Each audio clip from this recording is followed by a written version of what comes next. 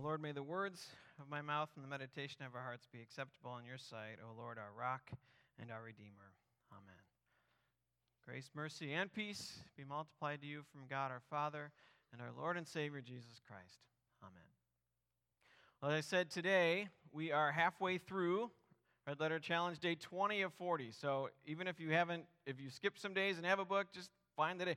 Remember, it's October 20th, so that means we're day 20, because I did do that the other day, and that's why we set it up this way. What day are we on? Oh, yeah, okay, it's October 18. Okay. So if you don't have a book, grab one and pick up now as we are studying challenges. What if we took Jesus seriously at his own words and believed him? And lived what he said, or tried to live what he said, as the Holy Spirit fills us and leads us to. And so the themes we've looked at are this: being, forgiving, and today is serving, then giving and going, our last two ones. But you're going to know these by the end, so that's why I keep showing them to you. Being, forgiving, serving, giving, going. Say that with me. Being, forgiving, serving, giving. Again, being, forgiving, serving, giving, going. If you look at, obviously Jesus talked about a lot of things in his ministry, but these are 5 pretty solid ones that he talked about so many times in so many ways. And that is before, first of all, a few weeks ago we looked at, before we can even get to doing anything for Jesus, we first have to be with him.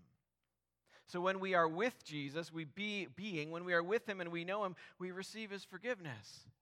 Which is week 2 then. We know who Jesus is. He came to seek and save what was lost, you and me, and we are forgiven. We receive his forgiveness. That was last week, and if you were here, I wasn't here, so Pastor Chris Young gave a very good forgiving sermon, so thanks to him. Forgiving, and then when we are with Jesus and we're forgiven by him, we start to do things like serve and give and go. And so today, serving. When we spend time with Jesus, we learn what he said, how he lived, who he is. Jesus is first and foremost a servant. And when we follow Jesus, we will serve other people. So here's the verse for today. It's at the very end of the reading. If you can read it with me.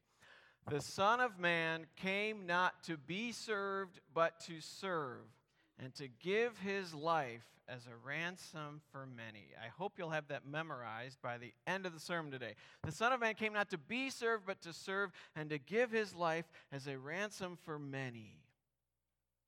So that comes at the end of the story, and it's a pretty shocking story in some ways, but not in other ways. And at the beginning you have, it says, Matthew 20, verse 20, it starts, says, Then the mother of the sons of Zebedee, that is James and John, were brothers, and their mom came up to Jesus with them, so dragging her adult sons. You can imagine the picture, right? Moms can be forceful about wanting what's right for their children, right? Their adult sons following Jesus, and she drags them to Jesus, and then it says she kneels, which seems like a posture of humility, but then she asks for something that's really not. So she kneels before Jesus and asks him for something, and then Jesus says, well, what is it that you want? And she said, say that these 2 sons of mine are to sit at your right and on your left in your kingdom. They're thinking Jesus is going to get an army, kick out the Romans, take over, set up shop. He's going to have the coup and rule and reign. And boy, I want my boys to be there because they're with him, and this is the right train to be on. And Jesus says, you don't even know what you're talking about. Are you able to drink the cup that are you able to do what I'm going to do? And they're like, oh, yeah. We know what this is about. We're in, we're ready, yeah. And then he says, well, you will drink my cup. Talking about something else, but to sit at my right and at my left, that's not mine to grant, but that's the Father who grants that.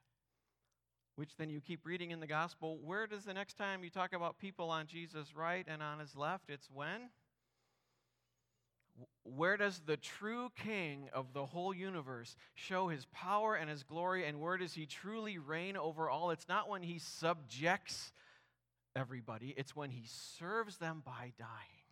And those that are on his right and on his left aren't disciples, they're criminals. That's how low Jesus went for you. Then the story gets back. It gets back to the 10, the others, and they're indignant. And then I started thinking about that.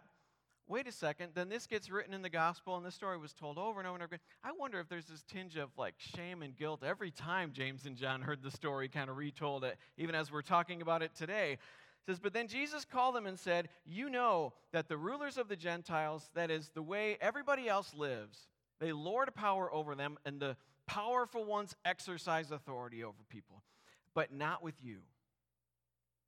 Whoever would want to be great among you must be your servant. Whoever would be first must be your slave. And here it is again. Even as if you can read it, say it with me, the Son of Man came not to be served, but to serve and to give his life as a ransom for many. Now, there's a phrase in there, I've underlined it for you, that we kind of skip over because we get to serve, which really, in some ways, is the main point. That's Son of Man. That's an interesting phrase there I want to just spend a moment on before we keep moving on. When Jesus refers to himself throughout the Gospels, this is the phrase he uses the most. Jesus often doesn't refer to himself as Messiah or Christ or other things. So it's the phrase Jesus uses for himself the most. Now, when we hear Son of Man, we often think that Jesus is referring to his humanity, Son of Man. That makes sense, talking about being Mary and Joseph's son, respect to his humanity. That's actually not the case. This is a loaded phrase from other parts of the Bible, and that Jesus is actually claiming to be God here and wants you to clue in. So this phrase, Son of Man, goes way back to the book of Daniel, yes, lion fame Daniel, because one of Daniel's visions, there's a lot more in that book, and in chapter 7, one of Daniel's visions that God gave him at night talks about a Son of Man. Here, let me show you. It's a little smaller, it might be tough to see, that's okay. But Daniel says, I saw in the night visions from God. Behold, with clouds of heaven there came one like a Son of Man. That's the phrase. And he came to the Ancient of Days, that's God himself, and to him, Son of Man, was given dominion and glory and kingdom, that all peoples, nations, and languages should serve him. His dominion is everlasting dominion, which shall not pass away, and his kingdom shall not be destroyed. So, book of Daniel, Daniel's given this strange vision of somebody who's called a Son of Man, yet has all the power and glory that God has, and people serve him as if he is the God over all. So when Jesus uses that for himself, he's not saying, no, I'm only the son of Mary and Joseph. He's saying, I'm also that. So he says, the Son of Man, with all that power and all that glory over all, that all things serve and worship him, came not to be served, but to serve, and to give his life as a ransom for many. The Son of Man, God himself, when God himself puts on human skin and bone and walks among his own world and his creation, how does that God act? He serves. When God shows up, he serves. Just think about that. God doesn't sit on his throne commanding peon humans to feed him peeled grapes and wave palm branches like you see in movies of ancient Egypt and things like that. He could. He should maybe, but God doesn't. What does God do? He serves. When God came near, he came incognito, born as a poor man to a poor couple in a poor village in a poor country that was often irrelevant to the rest of the world, and he came there to serve with his whole life, all the way to bleeding and dying for you with two criminals on his right and on his left. Jesus is a servant. Last week, Amy and I were gone for a very important reason. We got to go on a short trip to a wedding of someone very meaningful to us. But at that wedding, an interesting thing happened. My wife, Amy, had dinner next to a billionaire with a B, yes. 8 years ago, we had an exchange student from Spain who lived with us, Marta, some of you remember her, and she got married. So Amy and I went to Spain last Saturday for the wedding, and it was remarkable. It was great food, great wine, Cuban cigars, you can't get those here, great people, just a great time. But at dinner, we sat with Marta's parents, all her parents' friends. And so her dad had talked to me at a lunch a few days before and kind of gave me the scoop about they said, we love our friends, you'll be with them, and they'll take good care of you. And then he said, well, you're going to, and he kind of gave me the inside scoop. He said, well, and Amy wasn't there for this conversation. So he said, hey, you're going to eat dinner with a billionaire, but you'll never know it. He went on, he said he runs one of the largest banks in the world, and he's met presidents and heads of state all over the world, but he's humble and kind, and he'll never tell you. So I knew this. Amy's on my right, and then he's on the other side, and then I didn't tell her that information. And then so she sits down next to him. I'd figured it out, and she was talking to him, and she's just chatting it up, asking about kids and grandkids. And then, the question came up, oh, where do you work? And he said, oh, I work in international banking. And then he went on, he said, I try to make our bank a force for good in the world. And he said the phrase, we try to bank with a soul. And then later, I kind of jotted his name in my memory and looked up his name later, and it's like, holy cow, I started to find Wall Street Journal articles, New York Times articles, interviews on CNN, all sorts of stuff with this guy. And then Amy and I started to reflect on that experience of our dinner, and we kept marveling on what to us was a Jesus-like quality, that our billionaire dinner friend could have told us all sorts of things about himself that would have impressed us, or made him look bigger and us look smaller, or whatever. He could have told us about all the money he has made, or the people he has met, or the degrees and the awards. But when the topic of his work came up, banking and money, he wanted us to know that he wants banks to help people and to help countries and make the world a better place. And family came up, he wanted us to know that he loved his family and has sacrificed in his life so that he could be with them more. And it just got me thinking about what Jesus says. The Son of Man came not to be served, but to serve, and to give his life as a ransom for many. Serve. Have you ever thought about it this way? When you and I serve other people, we become in that moment God-like. I know it might sound strange to hear it that way, or for even to say it that way.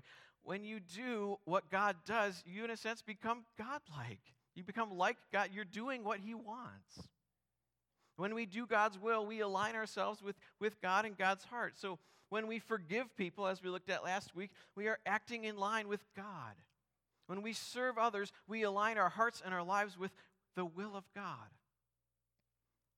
And there's part of me that wants to do that, but then it asks, at the same time, the really hard question is, then why do we struggle with this? Right? Because there's a part of us, maybe for most of us, maybe not all, maybe most of us, that it's hard to serve sometimes. So why do we struggle? Why is it hard to serve? Why are there times when I don't want to serve other people? I think there's probably a lot of reasons. And sometimes it's that we think people are beneath us, some sort of social hierarchy where we think they should serve us. Or other times it's just time. Say, well, my life is busy and packed, and I just can't imagine putting something else in. Serving might just feel like one more thing to do to jam into your busy life. So it feels hard. But I think maybe the biggest reason it can be hard for us to serve is that most of us here are very good at putting ourselves first, right? I can be very good at putting myself first, thinking of what I want to do, doing what I want to do, spending money on ourselves, time on ourselves. Most of us are really good at making ourselves number one. And there's a part of us then that thinks, boy, if I give all that up and put all myself aside and then just put somebody else's agenda first and serve them, part of us thinks we're going to lose something of us. If I give up my time, my energy, my priorities, then life is no longer about me. And if you serve someone else, then you are setting aside your agenda, your to-do list, your priorities, your ego, and then you put somebody else first. And if we're honest, most of the time, we are pretty good at putting ourselves first. I want to be in control. I want to be in charge. I want others to serve me. And yet, here we are with Jesus, the Son of Man, creator of the universe, in charge over all, and his very heart and soul is to serve. Serving is the very heart of God, yet my sinful heart resists it every day. But guess what? when we actually do serve, when we actually do put our pride and our priorities aside, and we do, we don't actually lose ourselves. You actually start to find that you'll find yourself. And you'll find your truest self, your inner saint, who really does want to be like Jesus. And how does Jesus serve? There's the last part of the verse. We've looked at the first two parts. Let's read it again and look at the last part. The Son of Man came not to be served, but to serve, and to give his life as a ransom. Many is a Hebrewism, by the way, for all. He doesn't mean most people. I died for most of you, but not all of you. Not at all. It's a figure of speech that means for all. The ultimate service isn't just giving your time, your money, your day, your agenda to somebody else. It's giving your very life. We often say that when somebody who served in the military died in the line of duty, we say things like they gave the ultimate sacrifice. That is, they gave their life to help somebody else. Jesus gives his life, the only life that could ransom us, buy us back from the power of sin and of death and of the devil. Jesus, the only one who could do that, does that. He gives his life to win you back. And because he has done that, because he's died and rose for you, he gives you his servant heart to serve others. You see, when God shows up in his world, he comes to seek and save what is lost, that he comes to forgive, he comes to comfort the hurting and feed the hungry, and he comes to find you and me and lead us home back to him. And when we are home with Jesus, we serve. Jesus came to serve you, wash your feet, heal your wounds, feed you at his table today. And because he's done all that and will do that, we become servant people. And it's not just that Jesus forgives your selfishness and my selfishness. He actually gives you a new heart. He gives you his heart that wants to serve others. So here it is. The Son of Man came not to be served, but to serve and to give his life as a ransom from... See if you can do it without. The Son of Man came not to be served, but to serve and to give his life as a ransom for many. Good job. Now may the peace of Christ that goes beyond our understanding guard and keep your hearts and minds in faith